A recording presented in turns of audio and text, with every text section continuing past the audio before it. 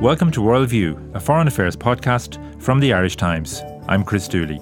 This week, the eyes of Europe will be on Hungary, where Prime Minister Victor Orban hopes to secure a third successive term in power in Sunday's parliamentary election. What would a win for this black sheep of European politics mean for the future direction of Hungary? And what kind of challenges would it pose for the European Union? I'll be putting those and other questions to our man in Budapest, Dan McLaughlin. We'll also take a look back at last Friday's violent scenes at the Gaza-Israeli border, in which more than a dozen Palestinian protesters were shot dead by Israeli forces. Can further bloodshed be avoided in the continuing protests planned for the weeks ahead? Mark Weiss will join us from Jerusalem later. But first to that election in Hungary, and Dan McLaughlin joins me now from Budapest. Dan, is a victory for Viktor Orban this weekend inevitable? Well, it has seemed that way for a long time. He's absolutely the dominant figure in Hungarian politics. His Fidesz party has, at the last two elections in 2010 and 2014, secured what they call a supermajority, a two-thirds majority, which has allowed Fidesz to push through basically whatever laws it has wanted to, and even to change the constitution along the way.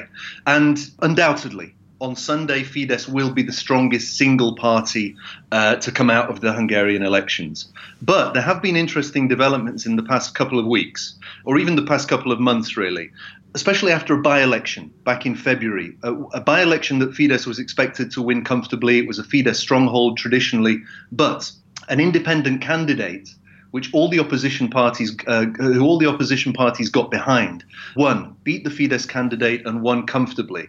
This gave the opposition renewed hope, and it also made party leaders think that if they combined their efforts, consolidated their efforts, if they got behind single opposition candidates in constituencies around the country, then they could do major damage to Fidesz.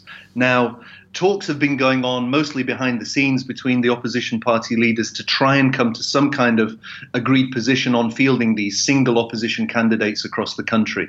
So far, they haven't got there yet. They've agreed, certain parties have agreed in certain constituencies to pull out, to favour a single opposition candidate to try and beat the Fidesz candidate. But there are still talks taking place, and there is a possibility that by the deadline on April the 7th, the day before the election, there could be an announcement from opposition parties that there will be major coordination and cooperation across the country in fielding anti-Fidesz candidates. And that could put a very different picture on the elections come Sunday night, Monday morning when we have results. It seems very late in the day, doesn't it, for the opposition to be getting its act together in that way? It's very late in the day. It's an opposition scene that is extremely fractured and extremely fractious. The parties stretch across the political spectrum. From on the far right, you have the Jobbik party, which is vying to come second in the election. Now, their roots are absolutely in the ultranationalist and far right area. But since Fidesz under Orban in the last few years has increasingly pushed to the right and become increasingly radical, Jobbik has tried to rebrand itself and come more towards the centre to try and take a sort of conservative right-wing position, the kind of area that Fidesz used to hold. Lots of people aren't convinced that they've really changed at all, but that is how they're positioning themselves at the moment. If you look across the spectrum, then they're competing for second place really with the Socialist Party. And then you have another centre-left Democratic coalition, and then you have the Politics Can Be Different, as it's called, Lehet Mások Politika, which is a sort of green liberal party. So very, very different views across the opposition spectrum. So it's very difficult for them to get together. But they've seen from most of the research, at least, that's been done, that if they do combine together and put forward these single opposition candidates in a lot of constituencies, they will almost certainly stop Fidesz getting a two-thirds majority, and they could even stop Fidesz getting an overall majority, getting more than 50%. That is unlikely, but polls suggest that it is a possibility if they manage to get some kind of comprehensive deal together in the next 2 or 3 days. And Dan, what kind of campaign has Orban run? Has he continued to strongly play the anti-immigration card? Absolutely. As the campaign has gone on, the Fidesz rhetoric has narrowed down essentially to that one issue, or a couple of aspects of that issue at least. Orban is making this not just an election based on which political party you prefer, but he says this is an election in which Hungarians have to choose whether to save Hungary or not. He says Fidesz is the only party that will save Hungary by stopping immigration, keeping the border fences up. They're the fences that Orban built on Hungary's southern border during the migration crisis in 2015. And by fighting what he says is a conspiracy, an international conspiracy involving the European Union, involving the United Nations, he now says, and all of it masterminded by George Soros, the Hungarian-born American billionaire philanthropist, funder of major liberal causes. And Orban says that Soros is essentially public enemy number one. And he says that Soros is spending huge amounts of money coordinating with the EU and the UN and people inside Hungary to get rid of to get rid of the Orban government. And as he puts it, flood Hungary and flood Europe with migrants. I think it's worth, I might read a quote that you quote Orban today in the Irish Times today and irishtimes.com from an interview that Orban gave to National Radio on Friday. And it kind of summarises, I suppose, some of these views. But I think the quote is so strong, it's probably worth reading. And this is a direct quote from Orban. He said, in Hungary, there are around 2,000 paid people working during the election campaign to topple the government and install a new pro-immigration cabinet acceptable to George Soros. We know precisely who these people are. We know names. We know by and large who, how and why they are working to transform Hungary into an immigrant state. It's extraordinary language, isn't it? I mean, are his supporters really willing to buy into this kind of rhetoric? Well, a lot of them are. Polls suggest that that Fidesz has a hardcore of Fidesz supporters, something like 2 million voters. And they will always vote for Orban. They will stick by Orban, whatever he says, effectively. The government line is now pushed relentlessly through the vast majority of major media here.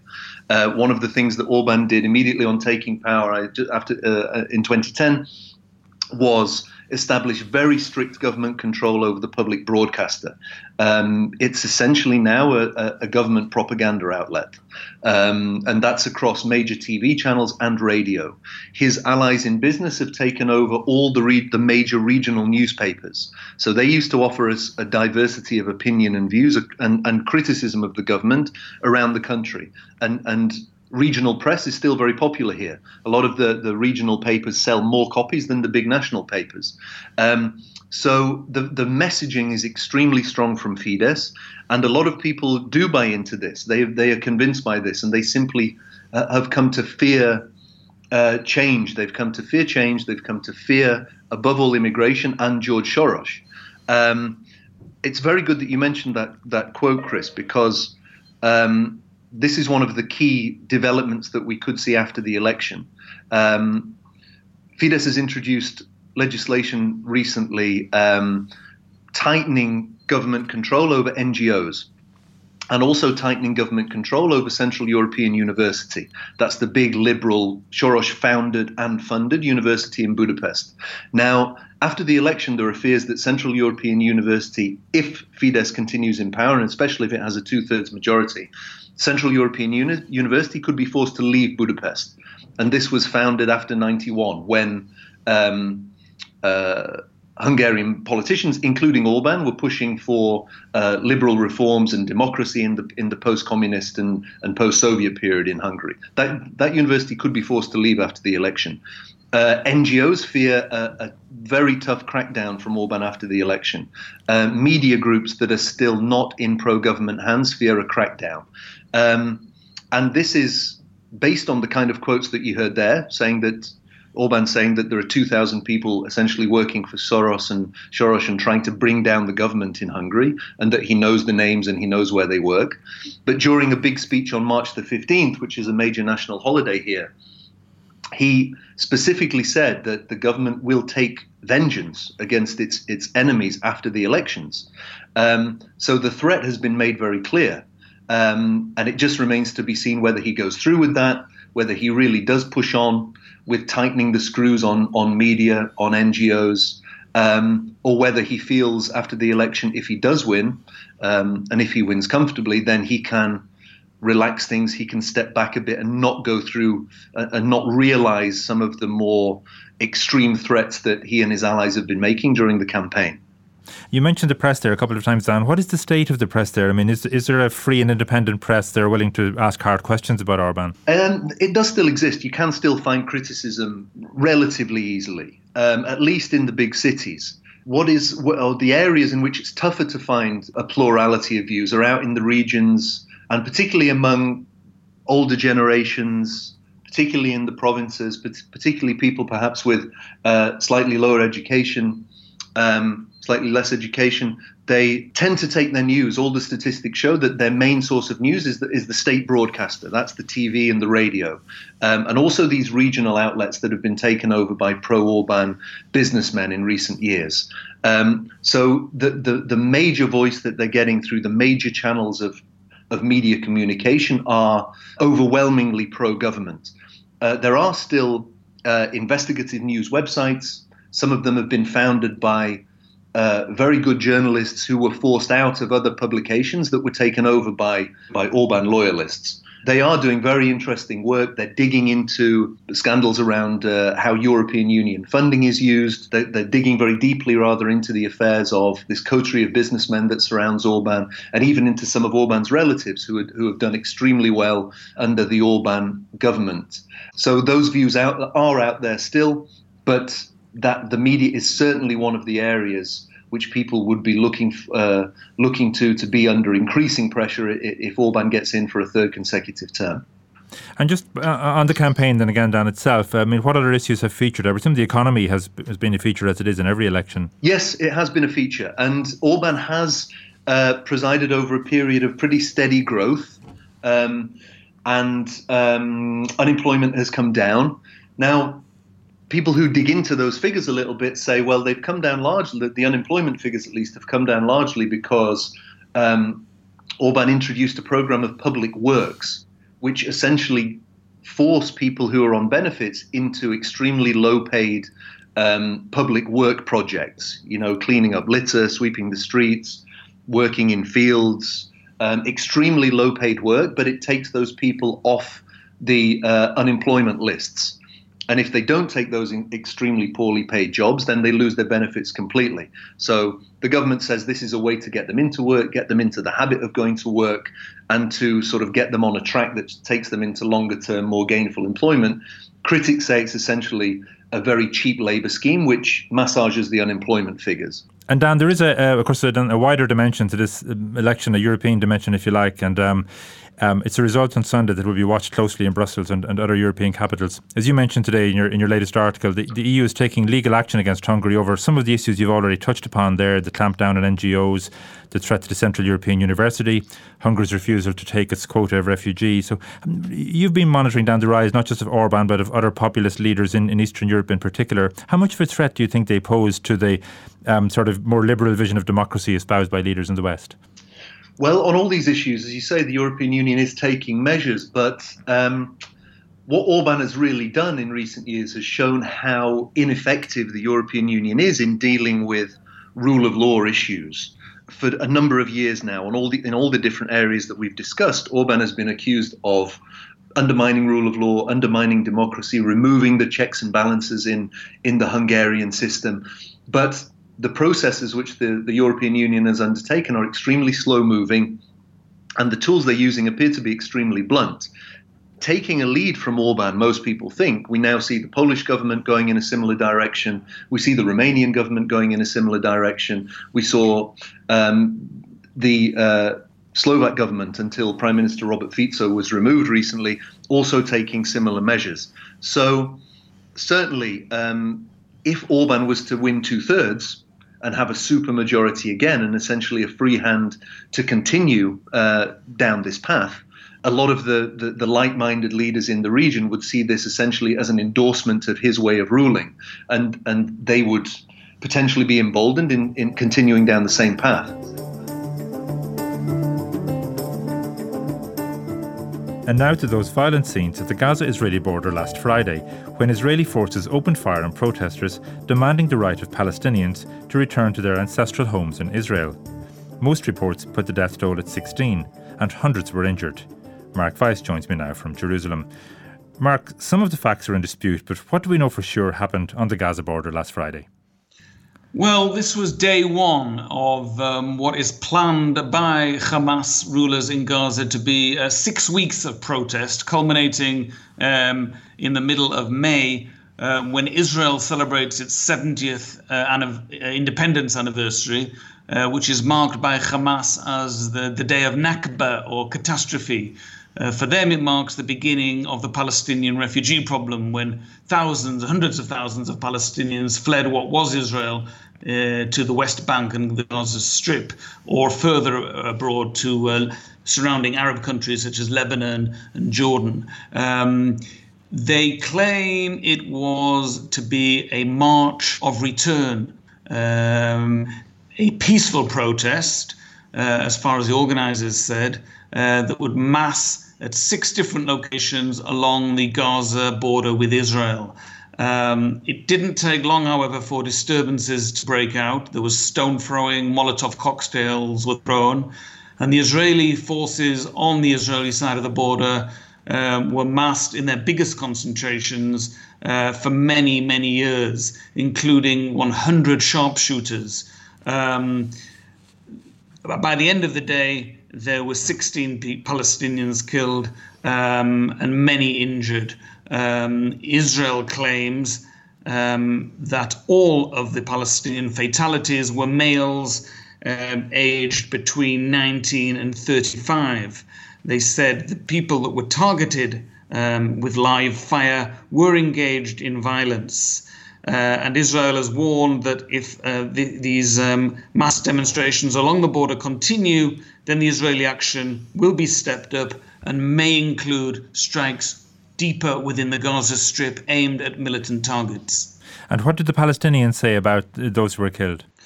They've confirmed the identities. They were all young males, but the Palestinians continue to insist that this is, by and large, a peaceful protest, whereas Israel believes it's manufactured by militant groups as a cover for either, the worst case scenario would be infiltration by armed gunmen into Israel, or attempts to damage the border fence, which Israel relies on to keep security on the Israeli side of the border. But just on those 16, I think Hamas accepts that some of those killed at least were Hamas operatives, but certainly the Palestinians say that many of those killed were just people taking part in a peaceful protest. Isn't that is what they're saying, isn't that right? Yes, Hamas has claimed that 5 of the victims were members of militant groups. Israel claims that figures at least 10. Now, the European Union and the United Nations have both called for an independent inquiry. How has the Israeli government responded? Quite nonchalantly, actually. The Israeli leaders say they don't believe it will result in any kind of international inquiry. And if it does get to that, Israel will not cooperate. And I'm just interested, Mark, in exploring a bit further what justification, I know you've given an outline of it there, but the kind of justification the Israeli military offered for shooting dead 16 people. I mean, as you mentioned, there were rocks thrown.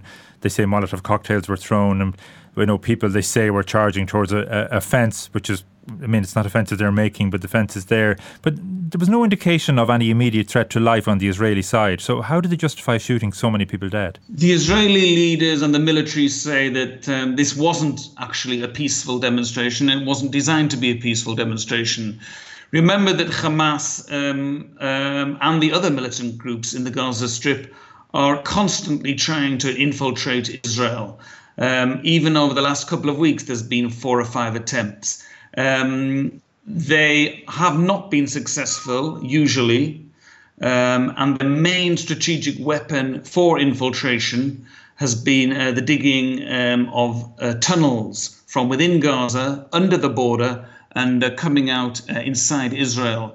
Israel, since the last Gaza war in 2014, has successfully identified and destroyed a number of tunnels, thereby eliminating what Israel perceives as the most important strategic threat from Hamas. And Israel believes, rightly or wrongly, that this 6 weeks of planned demonstrations is a cover to infiltrate Israel via other means, by using huge crowds along the border to infiltrate by armed groups, to infiltrate those crowds and that way to cross the border where they can carry out attacks inside Israel.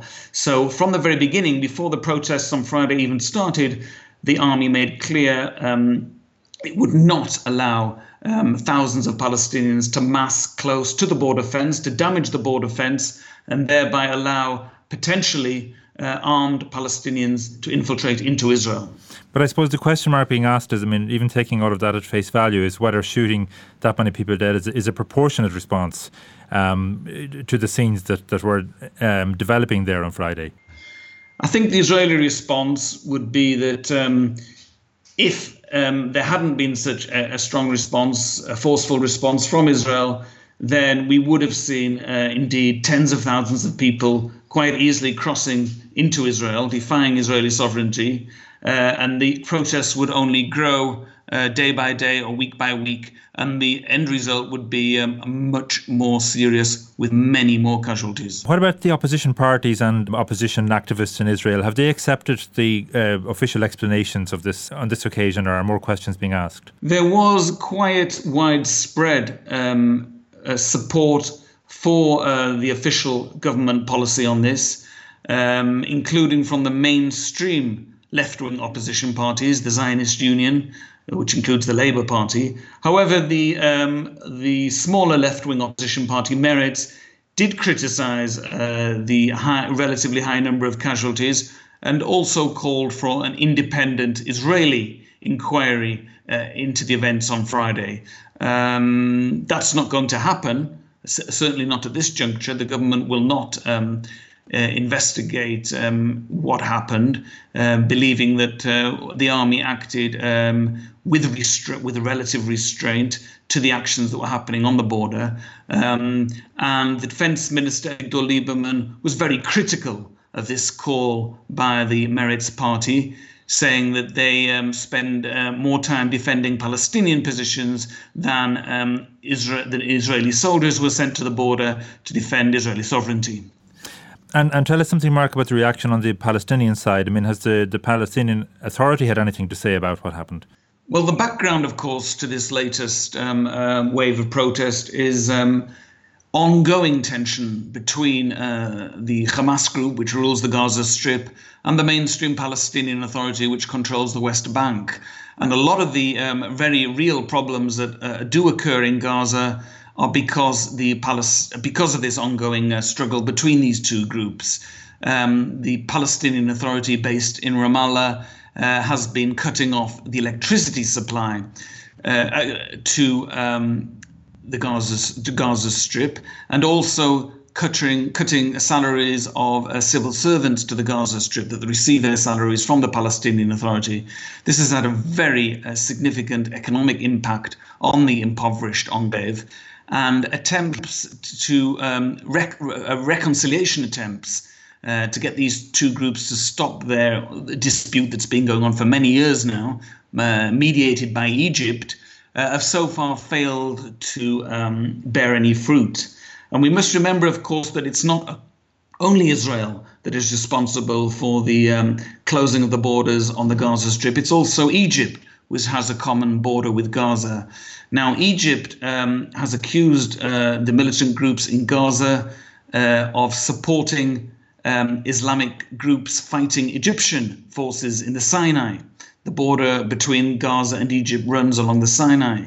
And they believe that tunnels dug between Gaza and Egypt, the Egyptian Sinai, have been used to smuggle weapons and the militants into Egypt, into the Sinai, to fight against the Egyptian forces. And also those tunnels have been used as a safe haven by militants fighting the Egyptian forces to go back into Gaza after they carry out attacks. So Egypt also has very serious issues with Gaza, and therefore, for most of the time, the Egyptian crossing point with the Gaza Strip is also closed. And Mark, you mentioned then at the outset how this was protest was planned as the beginning of a 6-week long protest leading up to Independence Day in Israel. How much concern, well, first of all, actually, have things been quiet since the weekend? What's the situation been there today, for example, Monday, Tuesday, in fact? Relatively quiet, yes. There have been very small gatherings along the border, but certainly nothing by on the scope of Friday's demonstrations. And I think the next big test will be this coming Friday. Friday, of course, is the Muslim holy day, where the mosques are usually full and empty around midday. And after that, usually, traditionally, protests start. So I think Friday will be the next big test. And Mark, is there any indication here that leaders on either side are attempting to calm tensions? Well, Israel says it will remain along the border with stepped-up forces ready for any potential trouble on Friday or in the weeks ahead.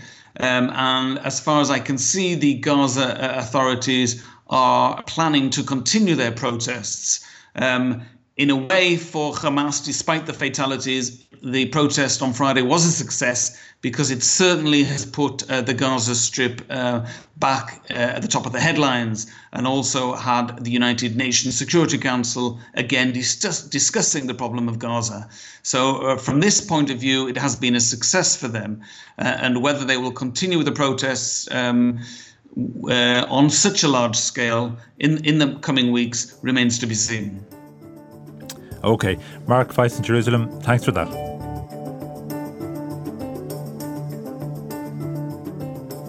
That's all for this week. For more on these and other stories, go to irishtimes.com. Thanks for listening. Goodbye for now.